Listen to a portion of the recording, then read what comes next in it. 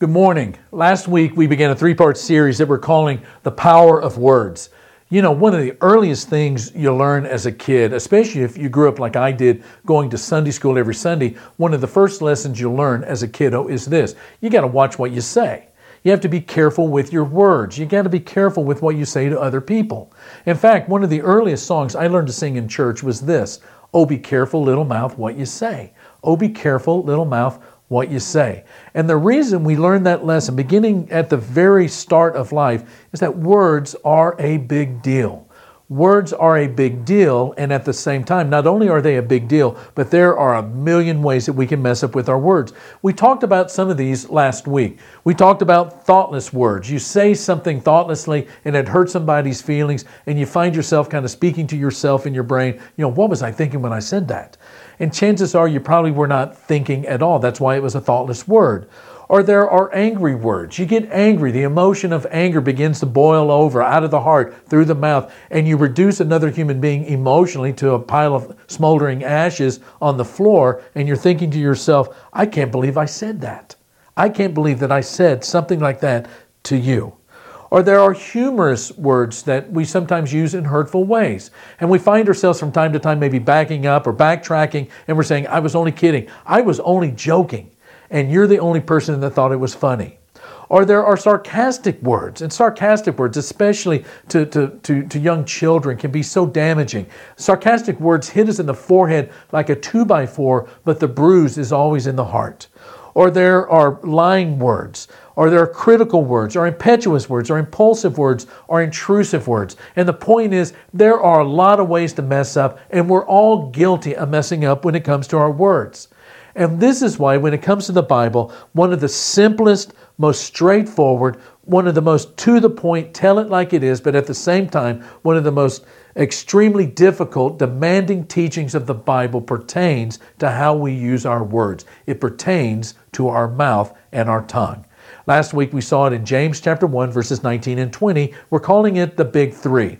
You got to be quick to listen, slow to speak, slow to anger. Quick to listen, slow to speak, slow to anger. Those are the big three. Now, we know this. We've heard it all of our life, and it is kind of easy, simple to understand. So why does it seem so easy that we just keep messing up with our words over and over and over again? It seems like a continual battle with our mouth.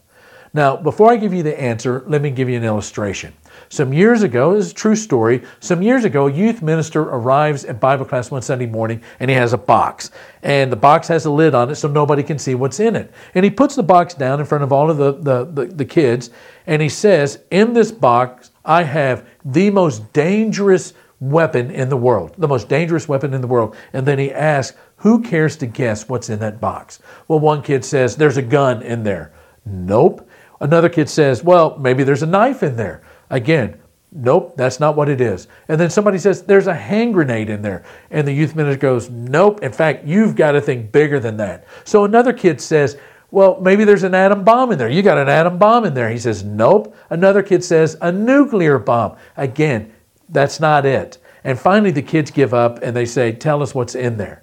And it's at that point that the youth minister grabs the lid of the box, takes it off, and puts his hand in and pulls out a gigantic cow's tongue. True story. Plops it down on the table and says, that, boys and girls, is the most dangerous weapon in the world. And you know what? He's right. But the problem is we don't always think about it that way. And therein lies the problem. We underestimate the destructive capability of a weaponized tongue. We underestimate the destructive capability of a weaponized tongue. Now, the tongue, our words, our mouth can be used for a lot of beautiful things, blessing people, encouraging people, building people up, and I'll talk about that next week. But this morning, what I want us to consider is why our mouths continually seem to get us into trouble. Could it be that we do not take our tongues seriously? That we do not take our tongue seriously, we don't think about our words seriously, and that leads us to being slow to listen and quick to speak, and the problems begin. There is a Jewish proverb, it's anonymous, I don't have a clue as to who said this, but I love this proverb. A Jewish proverb says, loose tongues are worse than wicked hands. Loose tongues are worse than wicked hands. Well, the Jewish people have a lot to say about the use of words and the use of our mouths. There is another Jewish wise man. This time we know his name. His name is James. He is the brother of Jesus, and he offers some wisdom when it comes to the tongue. And he begins with these words in James chapter 3. He writes, "We all stumble in many ways. If anyone is never at fault in what he says, he is a perfect man, able to keep his whole body in check." In other words, what James is saying, it's true. No one is perfect. Everyone messes up. Everyone stumbles. There's no one who does the right thing all the time, and the proof is our mouth. The proof is our tongue, the words that we use. And in the next 10 verses, he basically gives what amounts really to a warning label for the tongue. A warning label, as you know, is a label that is attached to an item or contained in an item's instruction manual, and it warns the user about risks associated with the item and even sometimes contains some restrictions by the manufacturer. Now that's what James is going to do in the next 10 verses, and he begins by saying, and this is a part of the warning label, he says, the tongue is deceptively powerful. The tongue is deceptively powerful. So, question, what is the first lesson you learn in the Bible? The answer, in the beginning, God. Before there was anything, at the very beginning, before there was a creation, a world, a you or a me, there was a God. Second question, what is the second lesson of the Bible? And the answer is this, that God spoke a word and things began to happen. The point being that words are powerful. That's the second lesson of the entire Bible, that God spoke a word and things happen. Words are powerful, even human words. And this is one of the reasons why James gives us the big three: be quick to listen, slow to speak, and slow to anger. Now, when we think about powerful and something being dynamic and mighty or robust, we typically associate it with size, that big muscles are better than little tiny muscles. What James is trying to say in this warning label is you got to retire that thinking when it comes to the tongue. James says the tongue's power in words and speaking is in a completely different category. In fact, he could say it this way, you can write this down on your outline, you can't judge a tongue by its size. You can't judge a tongue by its size. Now notice what he says beginning in verse 3. When we put bits into the mouths of horses to make them obey us, we can turn the whole animal. Or take ships as an example. Although they are so large and are driven by strong winds, they are steered by a very small rudder wherever the pilot wants to go. Now what James is doing here is giving us two examples of why you cannot judge a tongue by its size. He says, example number one, think about a little bit. It's a tiny little insignificant thing. I mean, you walk by it 1,000,000 times a day, you would never notice it. But you put that little tiny bit in the mouth of a horse and you can make one of the most powerful animals in the entire world do what you want it to do. You can turn that animal whichever way you want it to go. The same thing is true of a rudder. When you think about the big things on a boat, you don't think about the rudder. In fact, you don't even see the rudder. And yet, the rudder, being so small, is able to make a big boat go wherever the pilot wants it to go. Now think about the power of words in the context of a human life.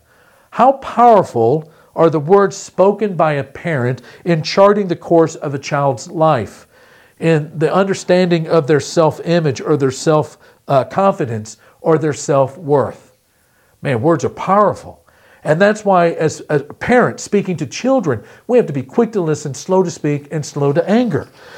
How powerful are the words, turn the tables, how powerful are the words of an adult child to a parent? Man, they're powerful. And that's why children, when they speak to the parents, have to be quick to listen, slow to speak, and slow to anger. How powerful are words in changing the history, the course of nations? Again, you got to be slow to speak. You got to be slow to anger. You got to be quick to listen. How powerful are words in instantaneously changing a career or changing the reputation of a person? That's why, words are so deceptively powerful. That's why we have to be quick to listen and slow to speak and slow to anger.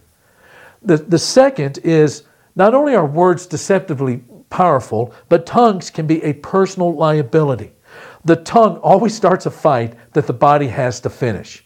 The tongue always starts a fight that the body has to finish. Think about a 4-year-old who misses playtime because the 4-year-old mouth says no one too many times. I mean, when you're thinking about, the beautiful little grandchild, when is the first time you realize that grandchild is not an angel but a human being?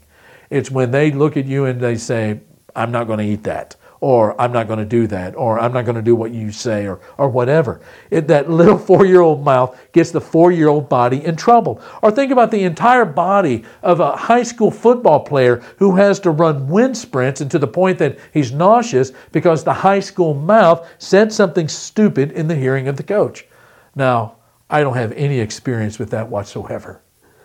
Or how about the arms and the legs of an employee that have to walk out of the office with a box carrying all of the belongings while the body's stomach is churning because the employee's mouth lost it with the boss?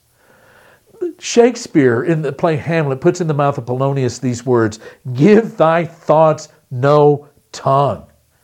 James writes more to the point. Likewise, the tongue is a small part of the body, but it makes great boasts. Consider what a great forest is set on fire by a small spark. The tongue also is a fire, a world of evil among the parts of the body. It corrupts the whole person, sets the whole course of his life on fire, and itself set on fire by hell. Listen, friends, your tongue can scorch your world. Your tongue can scorch your world. Consider that last phrase in verse 6. It sets itself on fire by hell. Your tongue, like everything else, is fallen. And your mouth is not the way it's supposed to be. And your tongue, like your desires and your ambitions and your emotions and your thought life, if it is not directly under the control of God, it is under the influence of Satan. It's like asking, are you a sheep or a wolf? If you don't know the answer to that, you're a sheep. Is your mouth under the control, the lordship of Jesus of Nazareth? If you don't know the answer to that, your tongue is under the control of somebody else. So the tongue is deceptively powerful, so be warned. Your tongue can be a personal liability, so be warned. And then finally, the tongue is frustratingly untamable. Yes, we are forgiven. And yes, God's grace is wonderful beyond description. And yes, we make progress and mature as disciples of Jesus. But hear this. All kinds of animals, birds, reptiles, and creatures of the sea are being tamed and have been tamed by man. But no man can tame the tongue.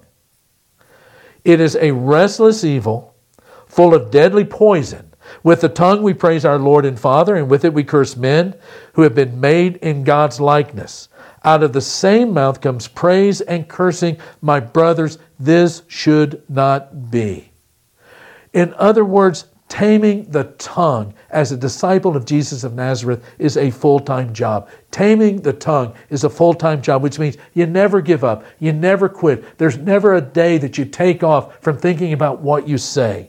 Your tongue, the words you choose, the tone of your voice, the timing of your words, and everything else associated with your words is something you have to think about every day for the rest of your life.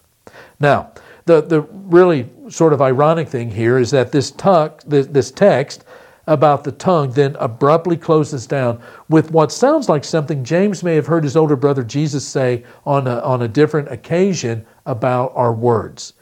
Remember Matthew chapter 12, we talked about this last week. You have to make a good tree and its fruit good, or the tree is bad and its fruit is bad, and it's out of the abundance of the heart that the mouth speaks. That's Matthew chapter 12. In other words, you are your words. Now, this is how James ends this section. Can both fresh water and salt water flow from the same spring? My brothers, can a fig tree bear olives, or a grapevine bear figs? Neither can a salt spring produce fresh water. There's a friend of mine that says what's in the well comes up in the bucket. So I want to give you two practical things that you begin doing today that take this part of your life as a disciple of Jesus seriously. The first is a daily decision. You have to take your tongue seriously every day. And you know why? Because between your nose and your chin is a killer who has to be vigilantly monitored every day. And then the second thing, not only do you begin to take your mouth and your words and you think about it beginning at the start of a day, you take it all seriously, but you also begin to pray about your words. And let me give you a very, very simple prayer to pray where your words reflect a heart for God.